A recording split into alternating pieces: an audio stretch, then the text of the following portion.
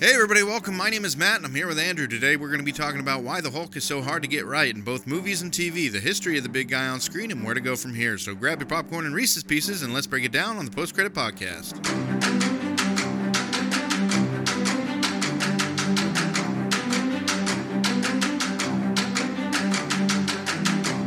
On the TV show? No,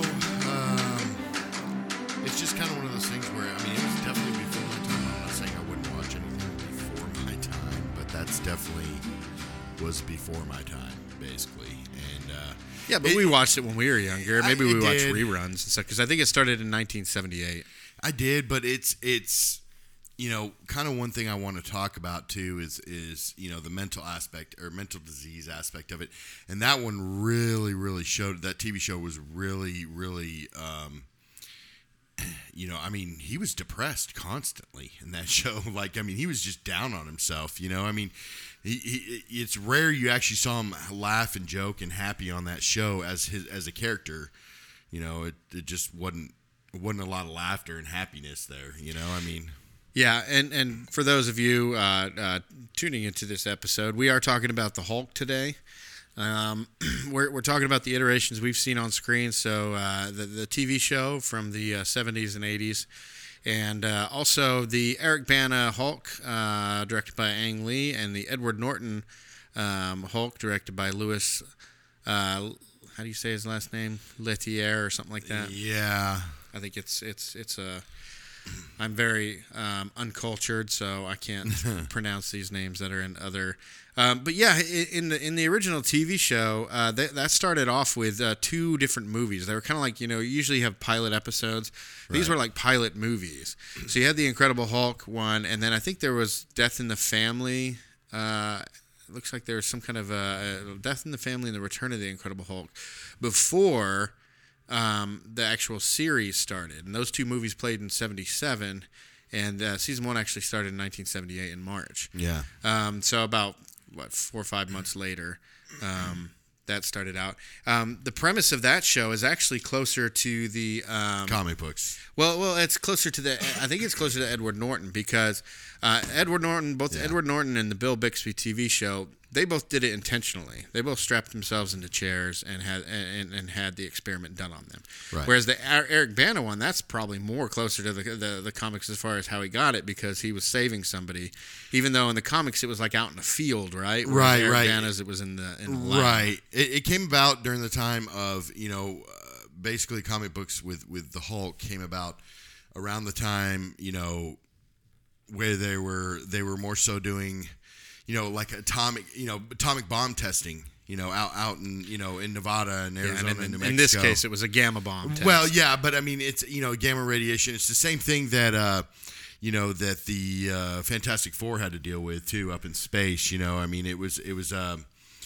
that type of radiation, and during that time that they were doing all this testing, and so basically the comic book, it's a pretty famous scene in a comic book as far as that's considered. But he looks out on the video, and it shows that there's a teenager that snuck on or something. His assistant, right? his assistant actually later on gets, I believe it's Samson. Yeah, with the hair, with the long hair, and that if you cut his hair, then he loses his strength. But he has Hulk-like strength. The only person that had Hulk-like strength that was somewhat close to the power of the Hulk was, as far as good guys go, was She-Hulk, because that was his cousin, and he gave her a blood transfusion. But anyways, back to his original story was that he saw in videos his assistant was out there in the fields, or it was a kid. I don't even think it was an assistant. And it was actually a kid. That kid actually later on, I was reading up. There was some artist that came on. He did it for 12 or 13 years and really boosted the sales for it. And when he came on, that kid had taken over some of the powers. It wasn't even Bruce Banner until that guy brought it back. Yeah, it's really weird how it happened, because again, he basically drove down there in his military style Jeep, because he was working for the military, doing all these testings and stuff, and then so he ends up going down there and pushing the guy over a little ledge, like a little cliff, to protect him from the gamma blast, and then basically Bruce Banner took on the full gamma blast. therefore, turning him into the Hulk. And originally, the Hulk was not supposed to be green, by the way. I don't know if you knew that. Yeah, it was gray, but because of the printing, it came out. It just had the green color, correct? Yes, because it was just easier to use green than the gray color because it didn't show up in the comic books that age, as far as the color scheme. But so originally Hulk was supposed to be gray, but then they made him green, which, funny enough, he does eventually become gray again. He turns gray, red. Different iterations. In fact, the Colonel, the one that's always hunting him, Betty's dad, he ends up becoming the Red Hulk. That's right. Yeah, and he was kind of a bad Hulk, right? No, actually, he was kind of, but he was a smart Hulk. You know what I mean? Like he had all his brains, and funny enough, he had the big mustache too as well. So, yeah, but that would have been funny to see. And the thing with the Hulk is, it was one of the original Marvel characters, along with Spider-Man, Fantastic Four. Hulk was one of the originals. I think Hulk only came like 6 months after Spider-Man or something like that. Right. It was Fantastic Four first, and then Spider-Man, then Hulk. Correct. And it just... Or maybe that was vice versa. I can't remember. Yeah.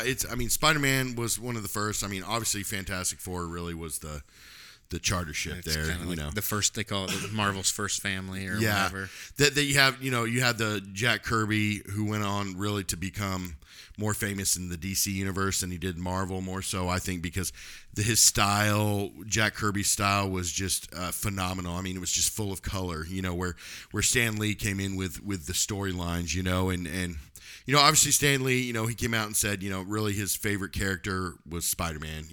That was just, that's who Stan Lee, Stan Lee's known for all this other stuff, but that's really who Stan Lee's known for is Spider-Man, Yeah. He gives a pretty good speech about the Hulk in Mallrats, though, if you remember that. I do. That was a very good, that's why you got to give it up to, Kevin Smith, because he loved that man. He loved Stan Lee, and he loved everything about him, and he's one of our legends, in the Kevin comic Smith. book world. Yes, absolutely. Yeah.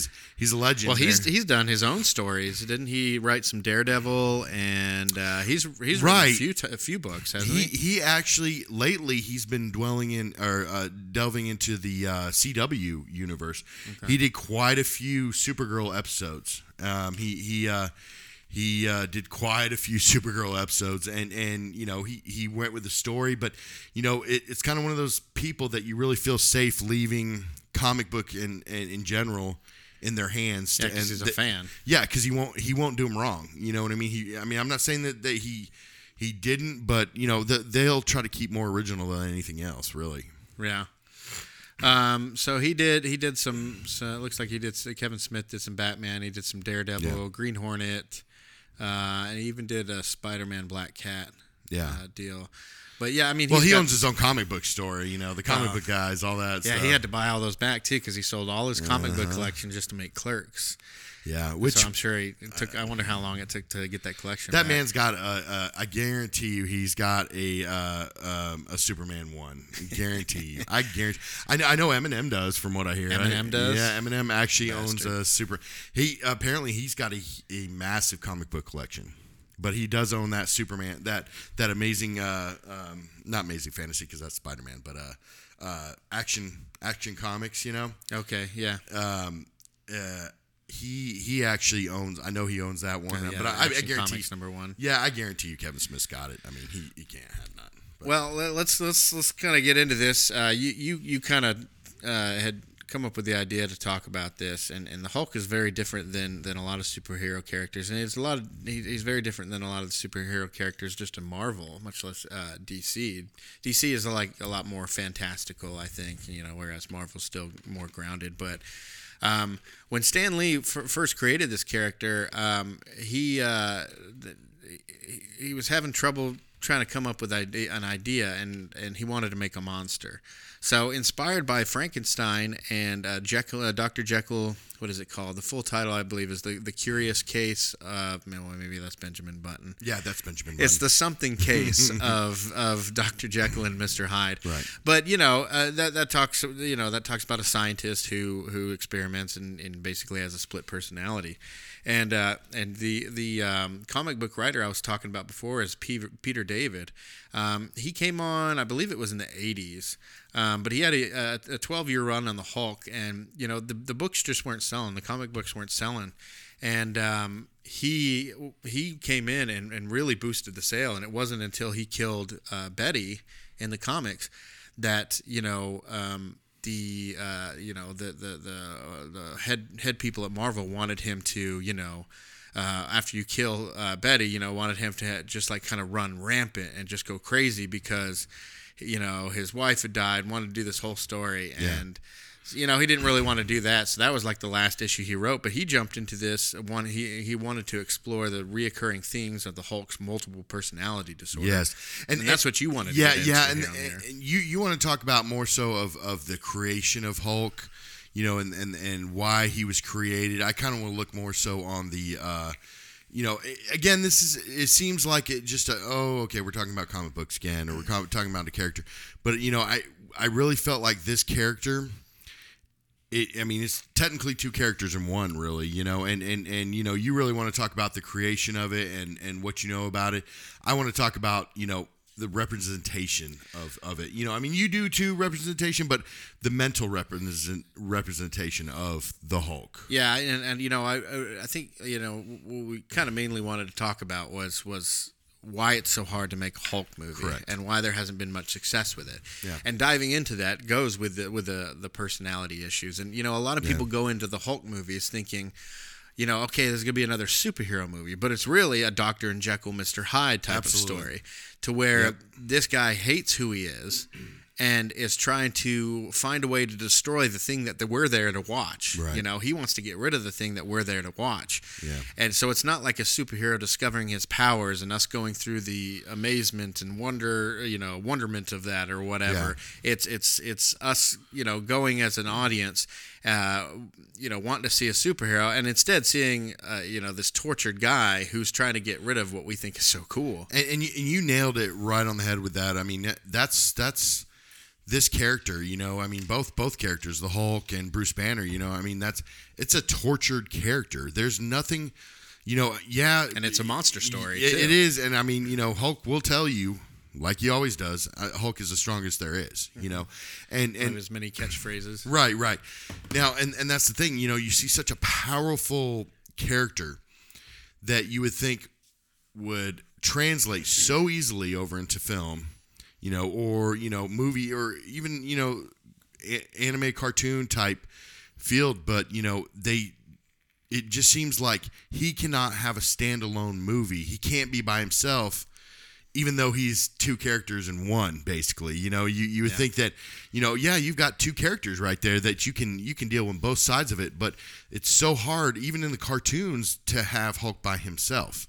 It's like the character of Bruce Banner is so deep. There's so much to him. He's such a human, where the Hulk is just a mindless beast, and that's just one iteration of the Hulk. In comic books, you had the Hulk as a gangster, the Hulk in the suit and everything. He was in the 3-piece suit gangster. So he's like Kingpin. Yes. And but that's that's like when Leprechaun in the Hood or something. Right, but that's when the Hulk took over, And you did have smart iterations of the Hulk, but it never.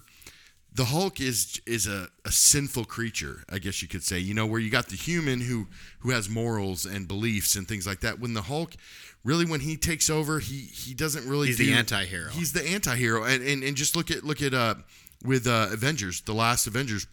You saw him sitting at the table, and then people coming up asking for a picture of him and signature of him, and he was just almost acting like he was a god or a movie star or a rock star or something like that. Sitting at that table, he was just kind of strutting his stuff, and that's that. Even the Mark Ruffalo iteration of the Hulk was, prideful, Well, and if you look at it, most fans, they want to go into a Hulk movie and they want to be terrified of the Hulk. Right. We should be terrified. Yeah. We should look at it as glee, but also be terrified of it. I didn't get that with Mark Ruffalo. I mean, when we were getting it in the Avengers and everything, but even in the first few Avengers movie, there was a little tough part there whenever he turned and you thought he was pacified. You thought he was going to kill Black Widow in the very, very first Avengers movie. Okay, well, in the first one he wasn't as pacified as he was in the following. And it moves along and everything, but I mean, it should be frightening. And I'll just say at the outset right now, the Edward Norton, Louis Leterrier version of the Hulk, that's my favorite Hulk movie. Me too. And a lot of people don't like it. And it's like, well, when you compare it to other Marvel movies, because they still hadn't got Hulk right. But he was a lot more terrifying in that movie. I think he looked better. Yeah, I mean, seriously, it was like King Kong, Godzilla, Battle Royale. I mean, whenever you had Tim Roth's character, who eventually became the Abomination. But when he first came in and he was taking out all those people, you had to do the obligatory first changing, make it really dark so you can't see what the Hulk looks like or whatever. But it was, I mean, even when he was fighting the tanks and everything like that, I prefer the Hulk not smart because I think he's a lot more terrifying when he doesn't have that Bruce Banner. Now, I understand that they had a good run with some of the smart Hulks in the comic books and everything, but Ang Lee's, that was more comic booky, but comparing, Edward Norton's to Mark Ruffalo's, I'd say I preferred Edward Norton's. Mark Ruffalo's did a fantastic job as the character. He did. He's very, very likable as Bruce and all that kind of stuff. And a lot of people like that you can still kind of see his face in the Hulk.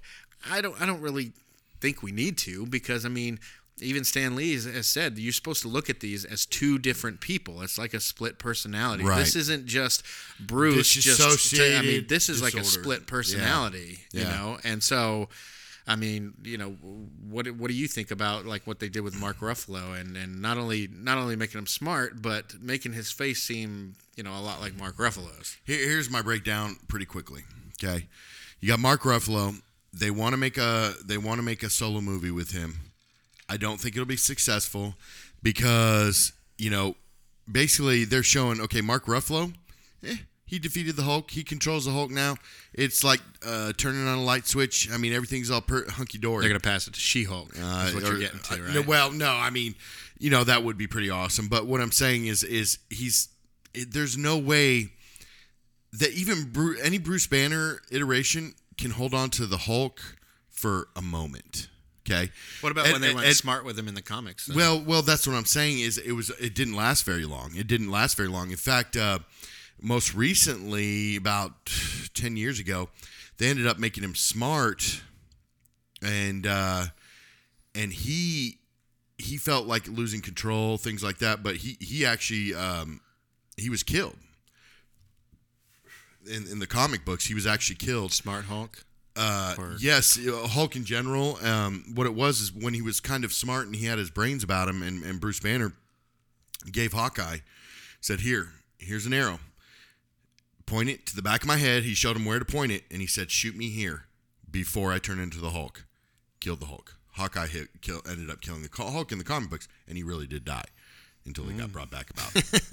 Until he got such thing as about a year ago. No, never that. But what I'm saying is let me get back on topic here with the Mark Ruffalo. I don't think it's going to be that successful because you can't control the Hulk that quickly and run the Hulk. I know it is a continuation of the Edward Norton one, but there's no way that he could have that much control over the Hulk and just kind of dance around like he's this and that. That's never happened that easily, that quickly.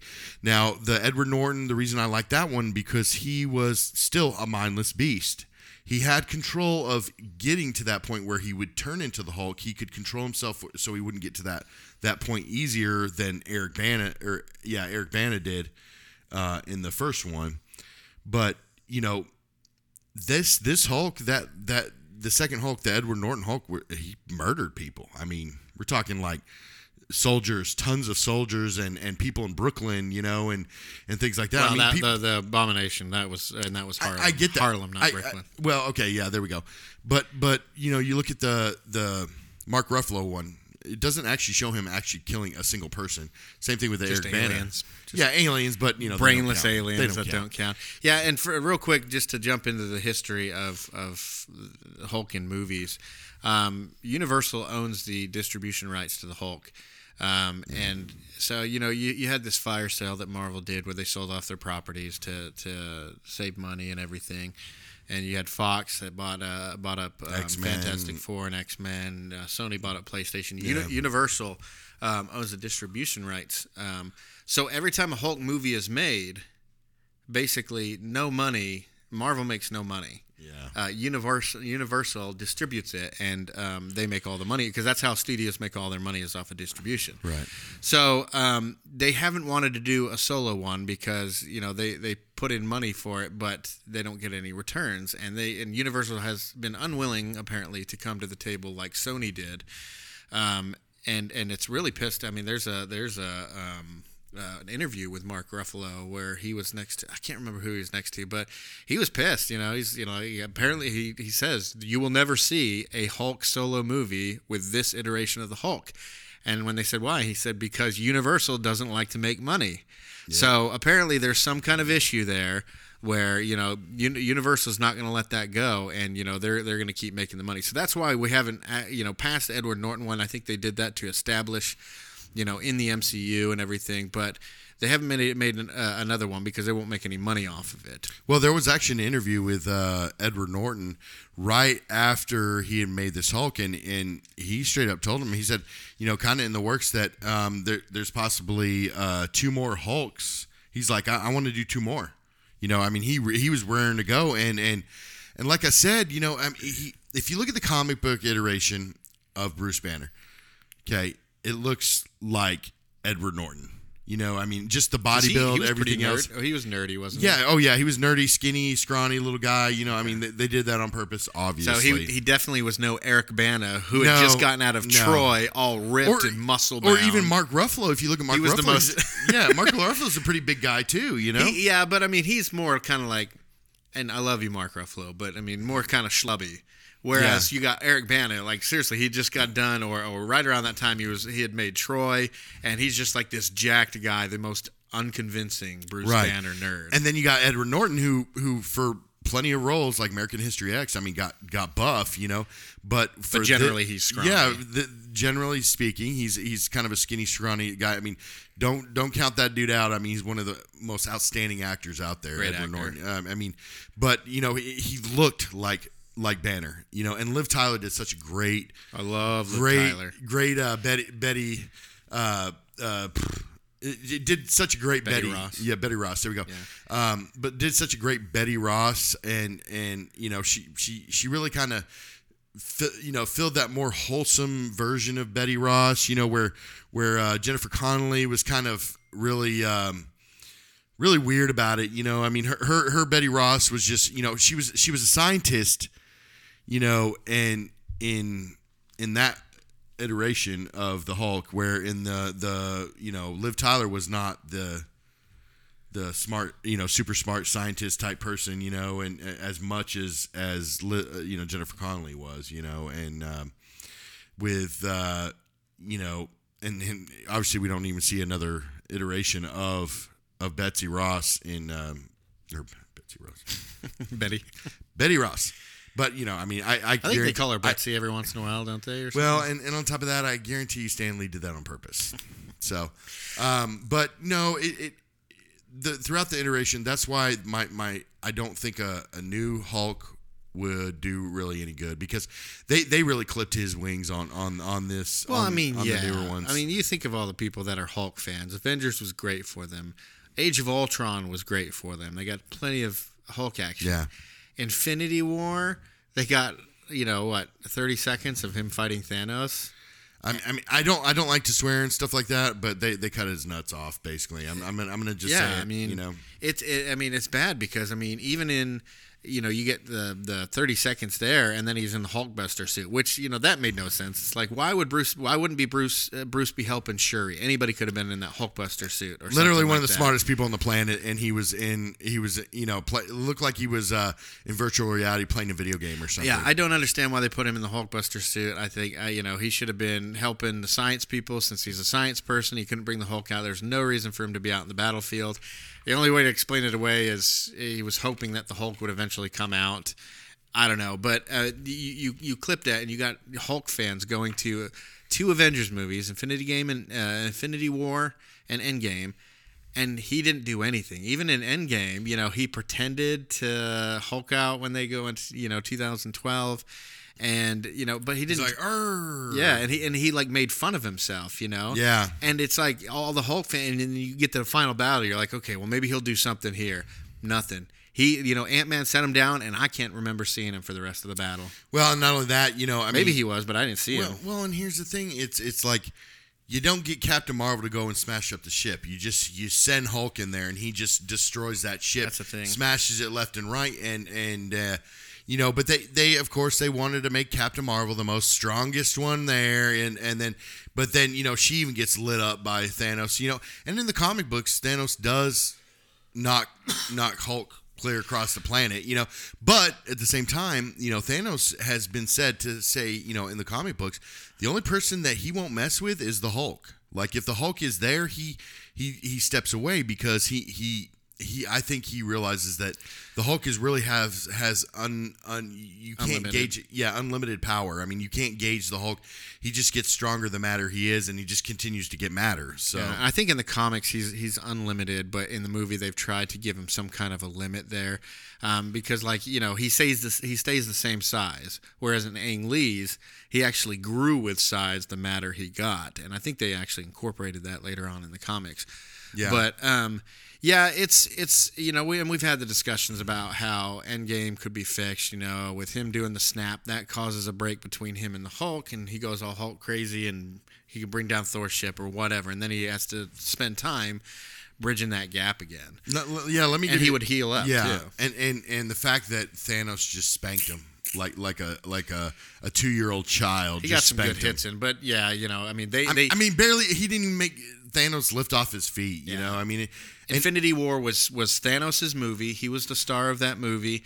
They had to introduce him and introduce that he was a threat that we haven't seen over the other 22 movies or whatever. But I mean, he was really introduced to, and you had to take the biggest and baddest. There's always the joke between Hulk and Thor about who's the strongest. But I mean, Thor was pummeled easily. He didn't get any good shots in, and but the Hulk at least got some good shots. But they had to show that not even the Hulk stood up to this guy. So, I mean, I can kind of get that.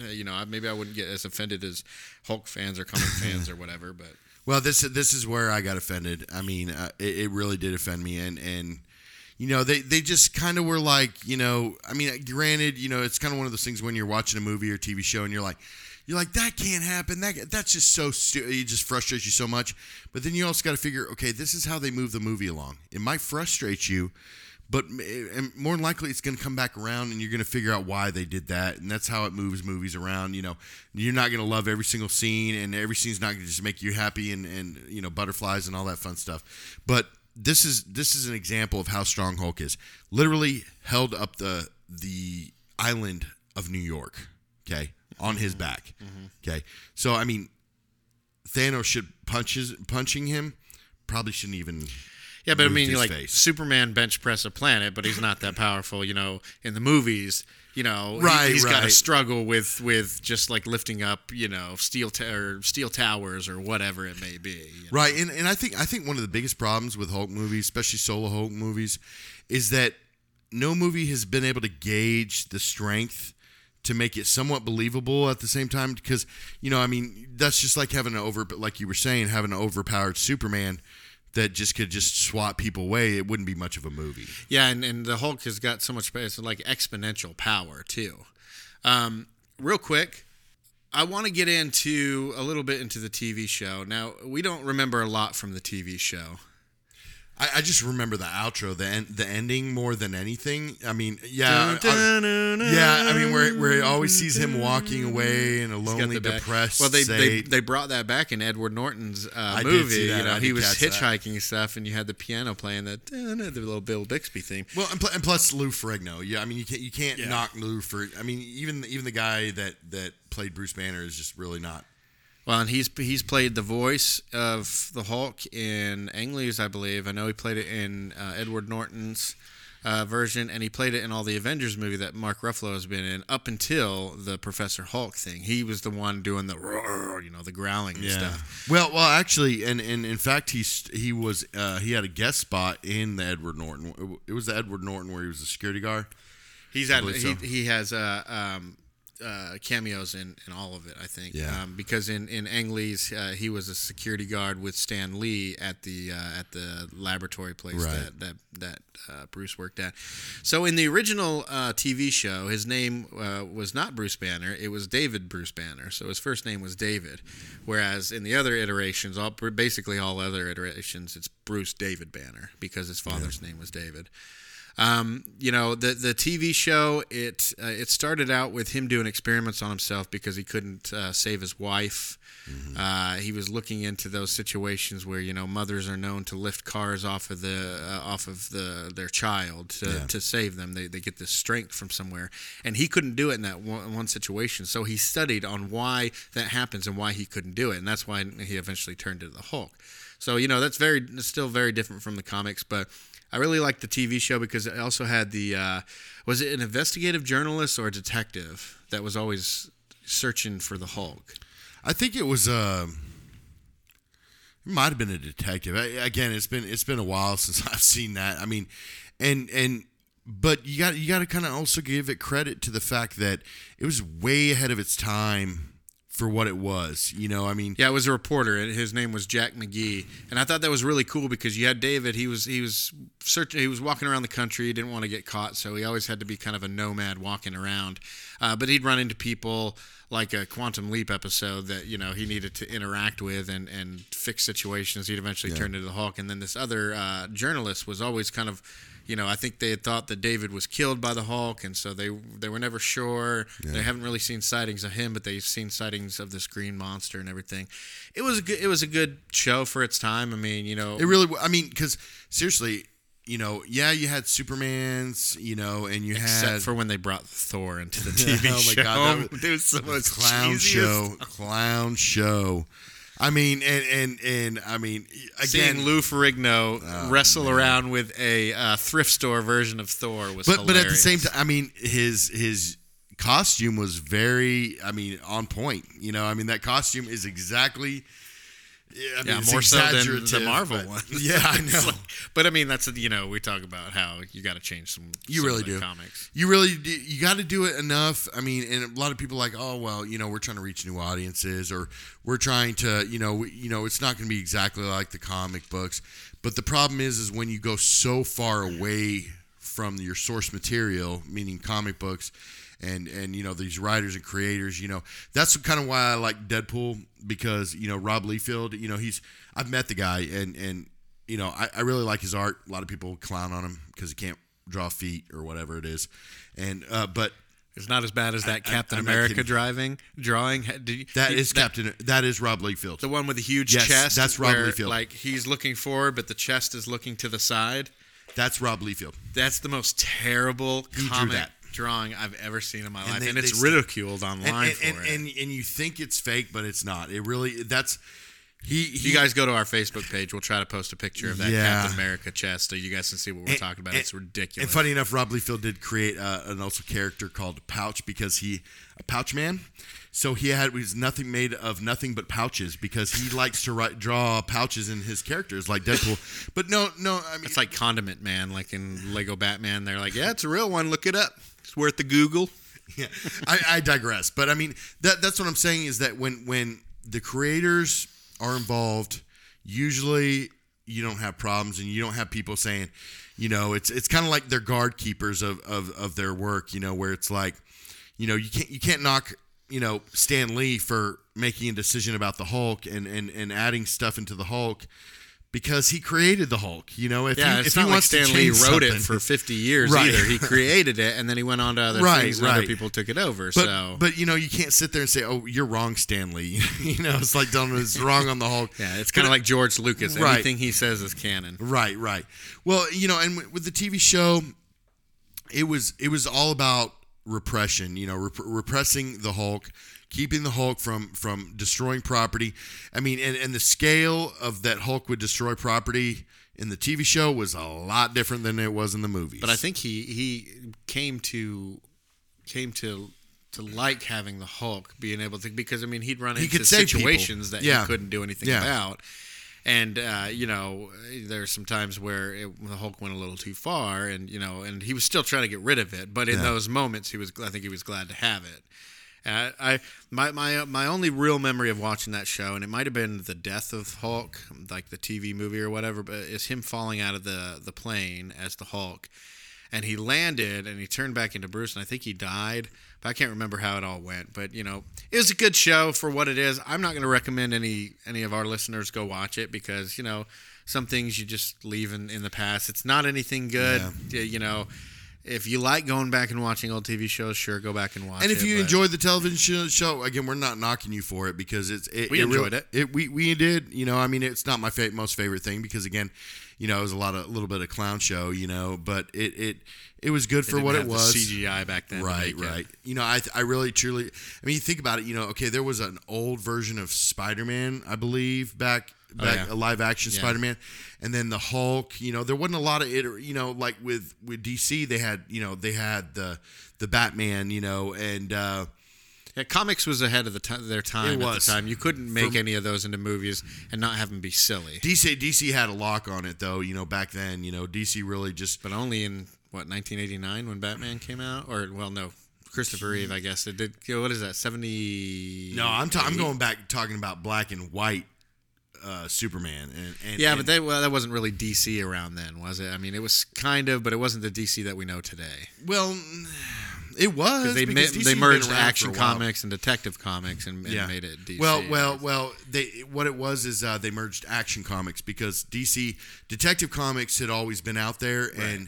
and to this day, I just bought, you know, Action Comics 1000 and Detective Comics 1000 for my local comic book store collected, and I, you know, they sold a lot of copies of that issue, and it was a really good issue, and just to think that I got number 1000 compared to, you know, the past one back one way or back number then. 2. Yeah. Anything in the top 10 maybe. But you know, that's what I'm saying. DC was doing it big in the TV shows, and then Marvel just started doing it with the Hulk. But well, then we hit Ang Lee's, and now Ang Lee did like Crouching Tiger, did Brokeback Mountain, all these award-winning films, and then we got Hulk. I was about to say the Hulk, but the movie's just called Hulk. Yeah. And what he tried to do in there, and just so people know, he actually did I think he did hit that actual voice capture, or not voice capture, the motion capture. So like, you know, when Ang Lee, excuse me, when Ang Lee was trying to describe how the Hulk should move, he finally just did the movements, and they copied the movements off of him.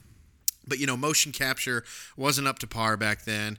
CGI, you know, I think it was pretty close to like the prequel era CGI, where, you know, it looked all right for its time, but, you know, it definitely looks dated now.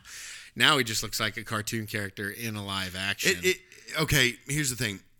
The history, no, it really didn't line up. You know, I mean, it didn't line up with the comics. It didn't line up with really anything. Talking about how he got his power, how he got and all that, and his dad being a part of it. At least he was saving somebody, and it was an accident, as opposed to the other two. Well, I mean, he was getting injections when he was a kid out, and you know, I mean, yeah, there was that whole subplot. You know, I mean, I understand. Well, and I understand him because his dad played the role that he played in the comics, meaning that he was just this, you know, genetic radiation, whatever, type scientist.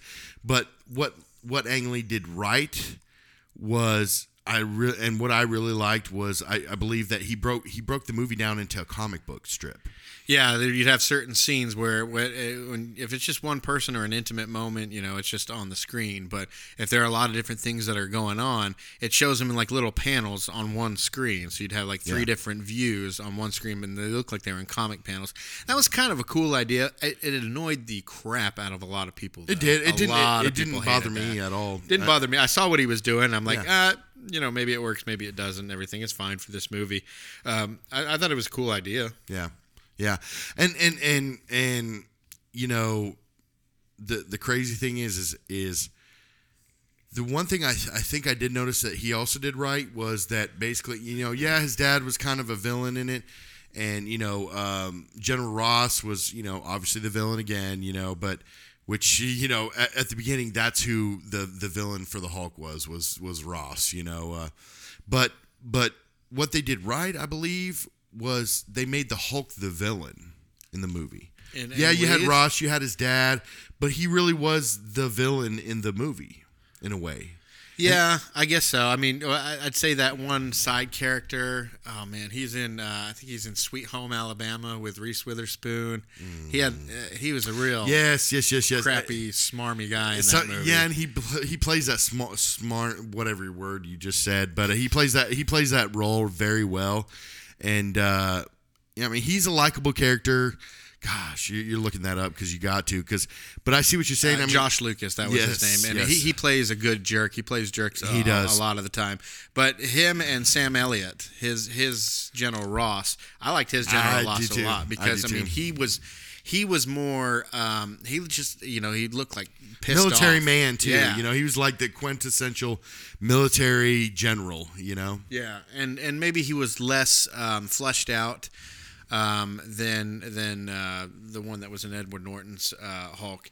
But well, he actually, funny enough, we should talk about that. But he actually carried over into the Marvel universe with the Avengers and things like that. He the same Hulk that was in the Edward Norton one is the same Hulk in the Avengers, wasn't it? Yeah.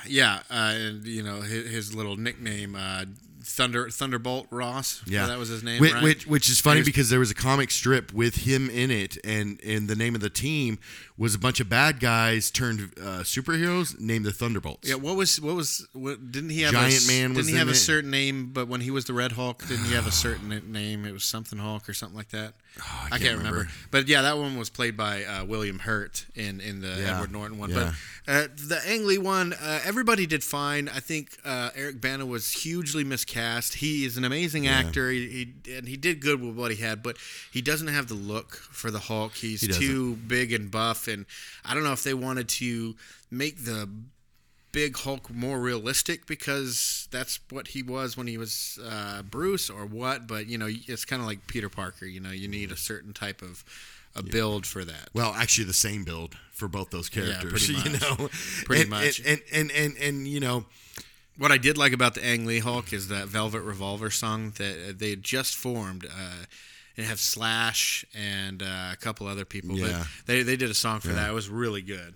And it's I love San Francisco. Okay, I mean I don't love a lot of the politics there, but I do love the city of San Francisco. I mean it's a beautiful city, and it was awesome because you got to see a lot of that city, and it was it's such a beautiful city. If you've never been, you really need to check it out. I mean it was good that they filmed it there. He went out to the desert, all that other stuff too. But it's just like we said, before, the scenery and the places and stuff like that, they can become characters themselves. And I'm not saying that happened in this one, but it was good to see the city of San Francisco is beautiful. But yeah, real quick, that song by the Velvet Revolver is called "Set Me Free," and it was from the Hulk song, and it was like when Velvet Revolver first formed, they had written a song for the movie and everything. But yeah, I like the locations and all that kind of. I don't think it concentrated on much, but I mean, this was like our first real I guess big you'd say time production, legitimate big time production of the Hulk. And it was cool to see some things like how the Hulk travels when he just jumps really high and really far.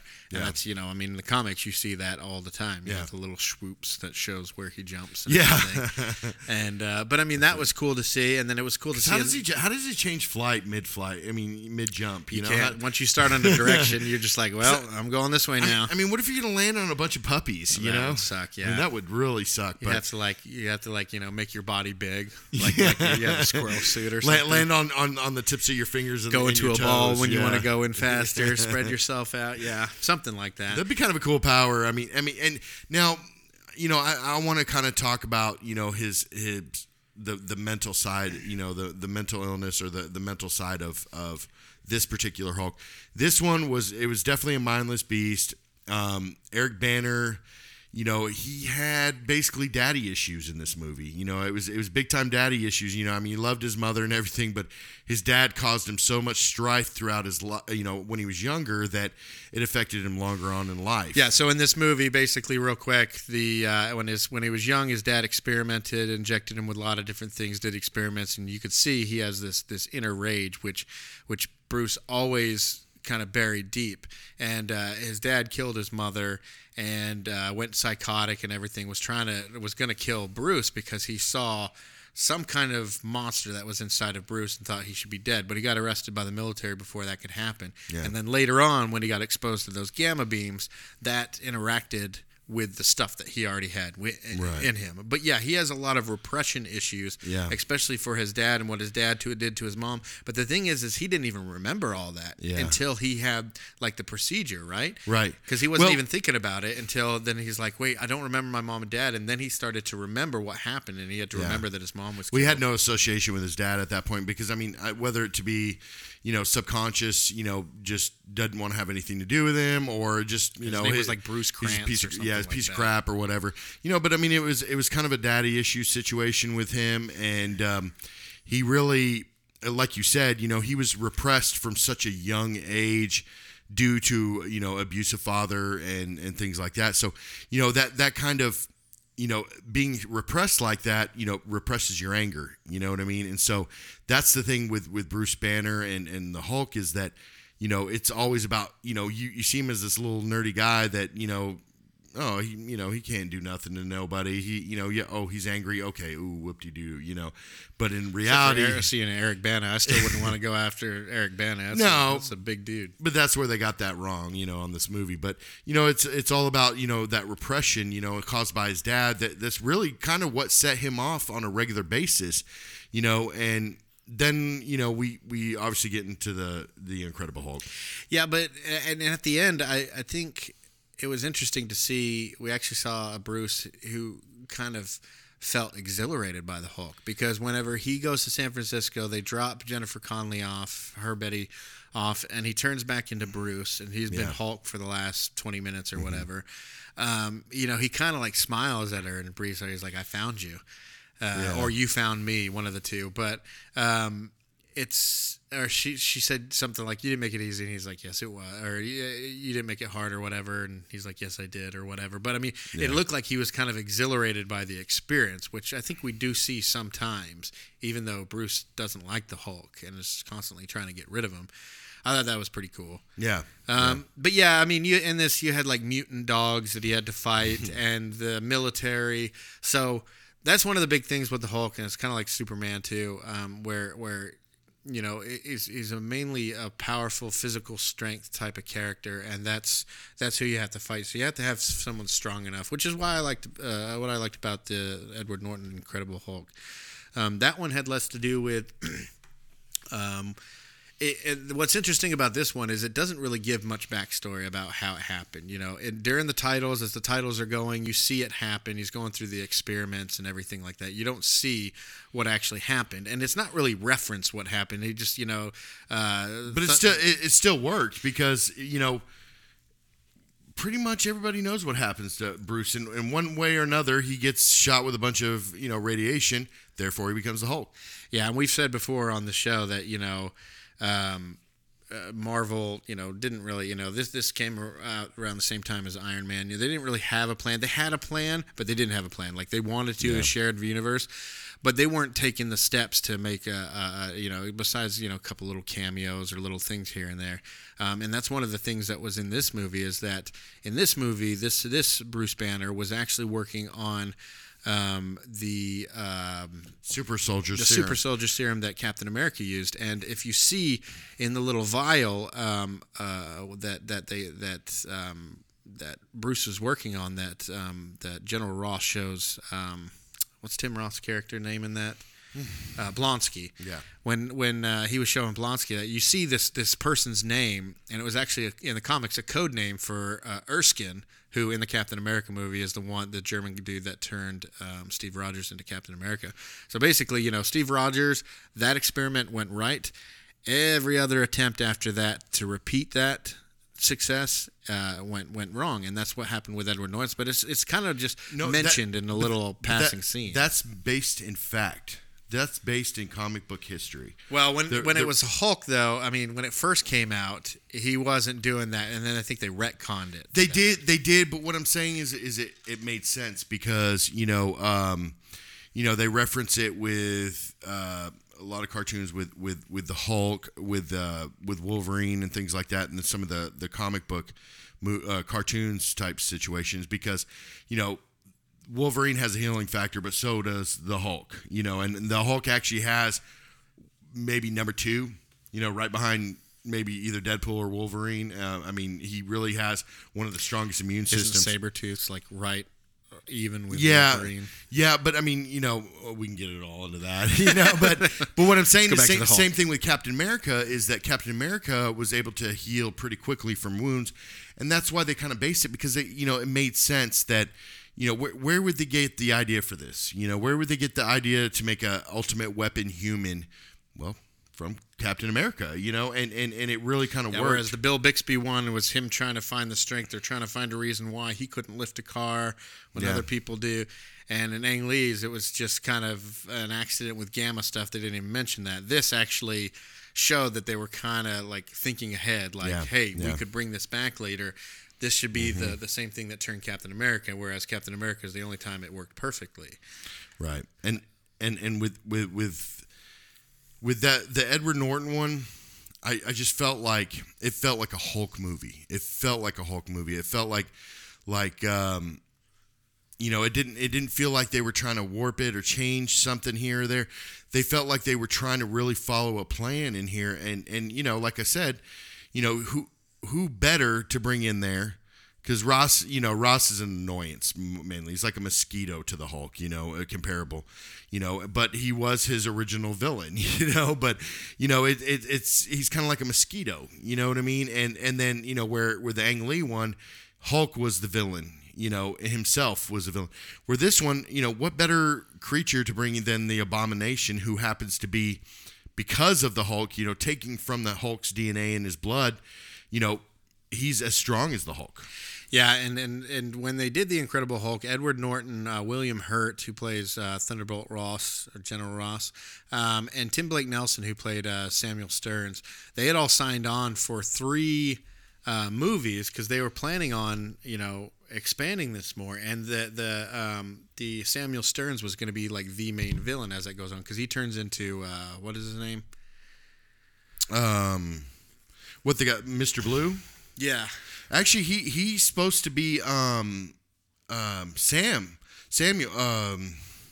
Samson. Okay.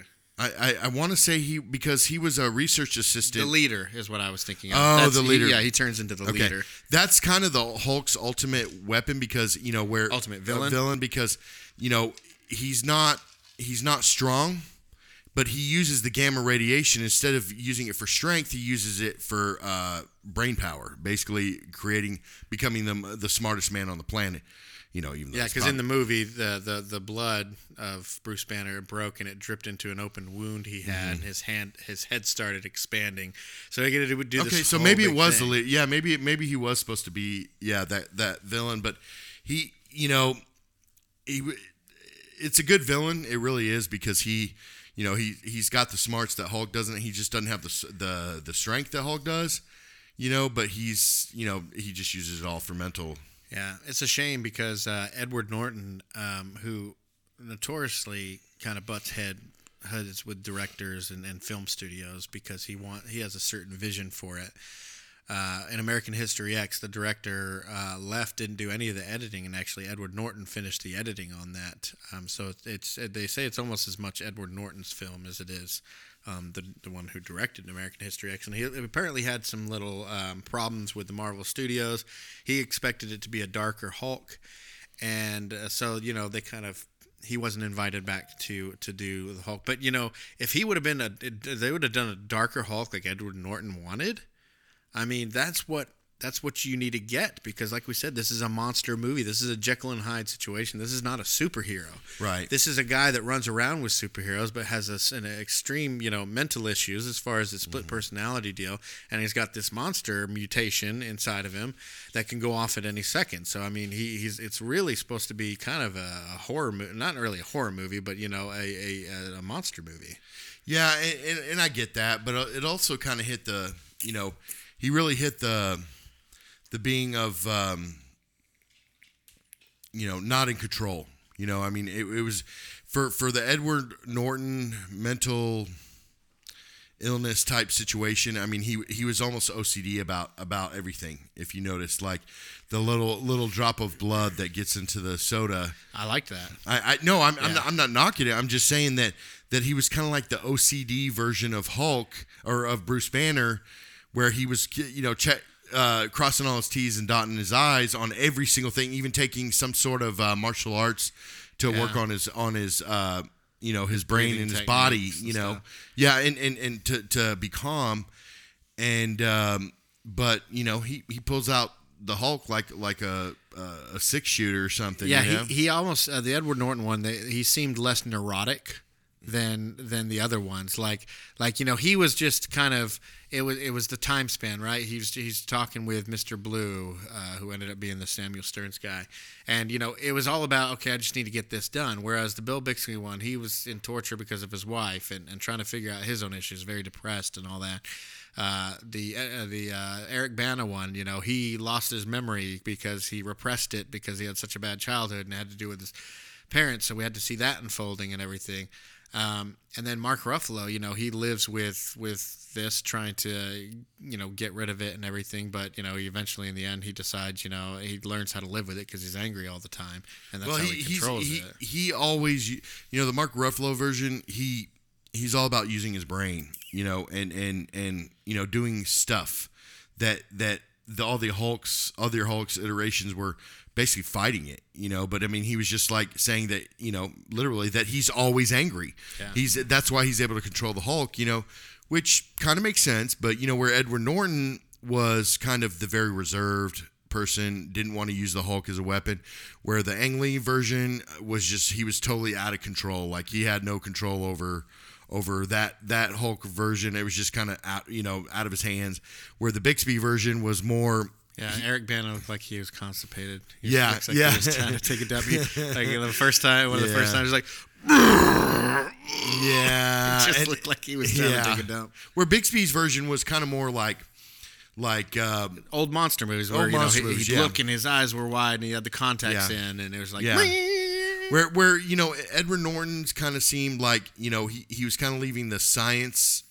His science background and his own life as Bruce Banner out in the dust, out in the middle of the desert, wants to leave him there and just come to that realization that he will never have a normal life, that he will constantly, this is where it comes in more control of the fact that he had multiple personalities, 2 personalities, basically, but he had multiple personalities, where Mark Ruffalo was kind of oneness with the Hulk. Yeah.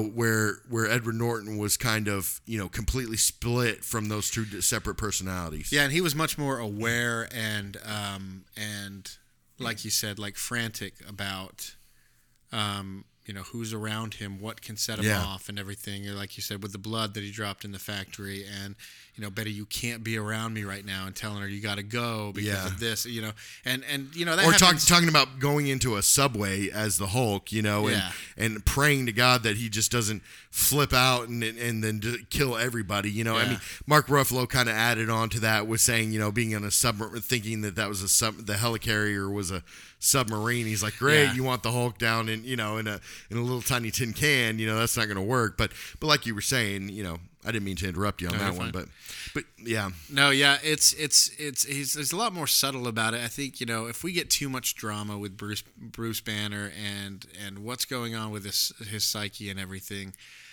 it's you dive too much, it gets boring. You dive too much into that. But I mean, Edward Norton seemed like he'd kind of accepted what had happened to him, but is trying to fix it and is not moping about it and is trying to take He's actions. Proactive, Exactly. Extremely proactive. Yeah, and as far as the Hulk look goes, I mean, I thought that's the best looking Hulk we got. Absolutely. Ang Lee's looked terrible. It looked like a roly-poly.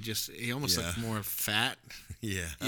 He's just like a fat guy who was really muscly. No, it looked like something off Minecraft or, like a character off Minecraft. Yeah, and that could be very blocky. And that could have something to do with, graphics or CGI back then or whatever. But I mean, I still think Edward Norton's looks better than the one that's in the Avengers. It looks more realistic, at least to me. And I like the way that they, in the last two, that they, the Avengers version and then the Edward Norton, they tried to make the Hulk somewhat resemble the actor. Obviously with Mark Ruffalo, it's like a spot on, just a gigantic version of Mark Ruffalo. And I don't like that. No, and I'm not saying that that's great and everything. I'm just saying that it was kind of cool that they were able to do that. Right. And it just kind of, it is what it is. But like I said, I thought it was cool when I first saw it. I was like, yeah, that's cool. That it would kind of make sense for him to look somewhat like himself and everything. But I just think, if you're gonna go, monster, it kind of weirds me out sometimes, and he kind of like walks and acts like an ape. It's real ape-ish and everything. Whereas, you're talking about the Mark Ruffalo one, yeah. But whereas the Edward Norton one this is just a powerful monster. Well, and that's the thing. The powerful monster is gonna shoulders back, head up, come at you like a freight train. Yeah, whereas Mark Ruffalo's kind of hunched over and just Hunchback in Notre Dame. Which was like actually another one of the influences. All these old monsters and everything. I really liked the Blonsky character. I liked that they got Tim Robbins to play him. That was awesome. Tim Roth to play him. Awesome. He's such a he's a shorter guy, but he's a tough guy and everything. They put in, the general's like, how old are you? Like 40, 48, 49 or something like that. And he's like, yeah, I'm 39. And he's like, yeah, the job takes a toll out of you. So you can see that he's a seasoned veteran of warfare. Fighting and warfare and everything. And he has this, they do a good job of showing his descent into being obsessive about this power. And how, what the Black Widow says in the movie, there's this guy who is extremely powerful and can win any fight, but chooses not to, because he chooses not to fight because he knows he'll win. But then you have the dichotomy of Blonsky, who turned into the Abomination by the end. He kept getting injections and all that kind of stuff. My question is, what happened to the Abomination? Because if the Incredible Hulk is part of this whole universe and everything, the Abomination never turned back, and the Hulk left him alive at the end of the movie, decided not to kill him after Betty told him not to kill him, and he left him alive. So what happened to that guy? I mean, where is he imprisoned at? He went to the same place that the Rhino from the Spider-Man movies went to. Because nobody knows. Nobody. Yeah, well, and here's the thing. In the comic books, Reed Richards and Hank Pym, they create a doorway into another dimension up in space, and then they create basically called the negative zone. Yeah, but no.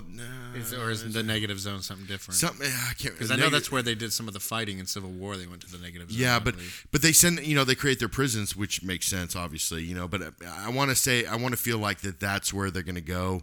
And man, just a little side note, I really hope that they make a proper Fantastic Four movie, and like cast like John Krasinski as Mr. Fantastic, and that news. You take Emily Blunt and make her the Invisible Woman. Yeah. Why just go for it? Well, and that's what's saying. People put them in costumes and fan art and everything, and people have been talking about it for years now, having those two play those two roles. And it's like, at first when I saw him, like, that'd be pretty cool. I'd pay money for it. I know John Krasinski auditioned for Captain America and almost got it. He got to the point where they were testing suits. So, I mean, he got pretty close and everything. So I know he'd like to do it. His height is probably, what did it. Because he's taller and everything. But, I just think it'd be too predictable now. I hope that they get somebody new to play them. But yeah, I don't know. As far as the Hulk goes, though, it's really, I mean, it's almost impossible to make a movie now because Universal can't make a Hulk movie, but they get to distribute it. Yeah. So, I don't know if we'll ever see it. Maybe Universal will come to the table sometime. I doubt it because Disney just bought Fox, and Universal's trying to compete with this massive company and everything. Well, and plus there will be laws. I mean, if Disney's already trying to buy up everything, and the thing is there will come a day where didn't matter what side you're on as far as politics go, but they will not let you get a monopoly in this country or in the world, for that matter. We're probably going to talk about that in one of our next couple episodes with one of our guests. And I agree with you, and I think we're both in agreement that we just don't think that they're going to be able to make a Hulk solo movie that really works. That's any better than the Edward Norton one. Not in our opinion, and I know a lot of people like the Edward Norton Hulk, and that's fine. And everything I prefer, the Mark Ruffalo one. I prefer the Edward Norton one for some of the reasons that we just listed. I would have liked to have seen what Edward Norton could have done, especially sharing the screen with all these characters. I don't know. I know that there's rumors he doesn't play well with others and big casts and stuff like that, but maybe that's not true. I would have liked to have seen where they went with it though, especially if they could have made it darker like he was talking about, and then we might actually get some of those monster movie type. Well, yeah, he's in comic books and kids read comic books, but the Hulk is a murderous person. he straight up destroys and kills people and doesn't care, and not saying that he's a bad guy, but he kind of he teeters on that edge there, where going into being not even an anti-villain because he's just a raging beast, but he really kind of teeters on being good, or is he bad, or is he good, or is he bad, and you get characters like Thor, who are really the only ones that can control him. So that's probably why they put him on the Avengers, just because his strength level is up there. I mean, he's a god, so it's really, you get lowercase g. Yeah, lowercase g. But he's really the only one that can control the Hulk, and stop the Hulk if he really needs to, Or at least try to point him elsewhere. Yeah, exactly. So, yeah, I mean, there's been a lot of ups and downs, a lot of pluses and bad things for the Hulk character. I don't think the Hulk gets talked about much because he doesn't get his own solo movies as like Thor and Iron Man and Superman and Captain America, all these people that get their solo movies, because you had to get the tone exactly perfect with this one character, because yes, he's a superhero in comics, but also he's not a superhero. He's in comics, but he's more of, the old school monster movies, which a lot of this generation nowadays doesn't get. They're not used to watching The Creature from the Black Lagoon, Dr. Jekyll and Mr. Hyde. So they may not get it as much. And, they can't make it a horror movie, but you need to be scared of the Hulk. And the only one that I was like, that's a scary situation, or that's pretty freaky or whatever, that is the Edward Norton one. You really felt like this was a scary monster that was capable of killing somebody.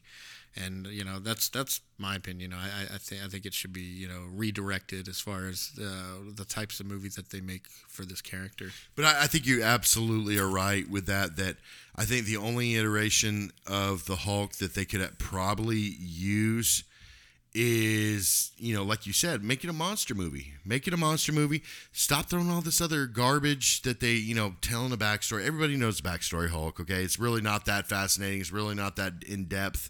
There's science to it, but, you don't look at the science for, when you're trying to watch a movie, or, get into it. But, I think that if they try to turn it into some sort of monster movie, I think that it would be successful in that way.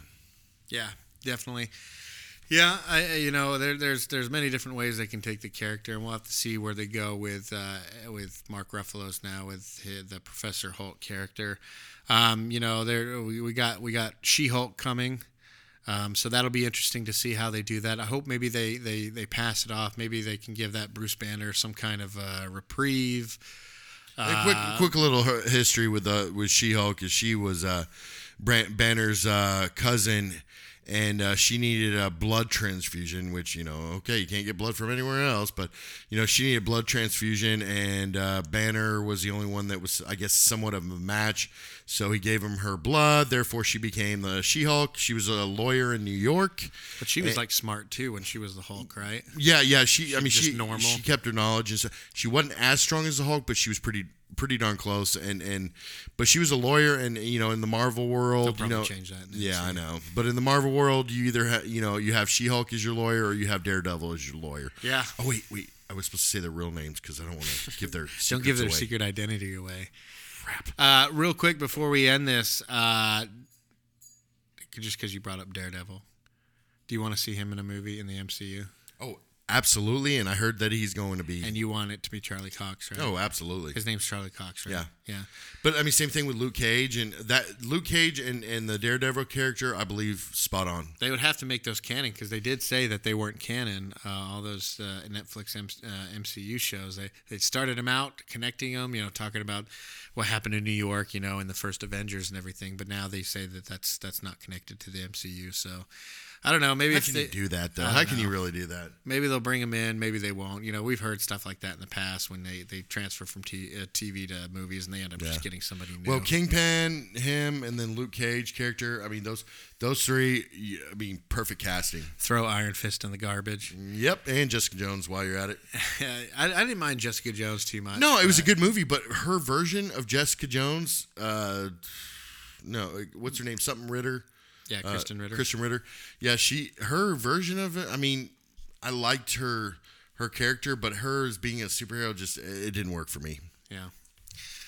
Well, we just wanted to get on here, have a little quick episode about the Hulk. We'd have a few conversations about why they can't get a Hulk movie right. We don't have the answers, as you've seen during this episode. We're not going to come to every episode expecting to have an answer for you or to tell you this is how it is or should be. We just want to talk about it. Maybe it'll, make you have a conversation with somebody else as well. But how are they going to make a good Hulk movie? Can they make a good Hulk movie? We'll have to see in the future. Maybe they'll get it right with She-Hulk. Maybe because her character is so different from Bruce's, maybe it'll work better in this universe that they've built. And if you want to try to reach us, we're all about input. And if you have any suggestions on something maybe you want us to tackle or something you may want to talk about, we're all about trying to. We've seen so many movies between the both of us that we have plenty to talk about. But we also like to get some kind of influence. If you guys want us to talk about something, just hit us up on email or on Facebook, or even Instagram. Just hit us up and suggest something, and then we'll probably take a look at it. We'll probably do it just because, we're all about that. That's right. And you can find us on Facebook at the Post Credit Podcast, Instagram, we're at the Post Credit Podcast, and our email is thepostcreditpodcast@gmail.com. We appreciate you guys listening. We'll see you next time. And throw me a bone.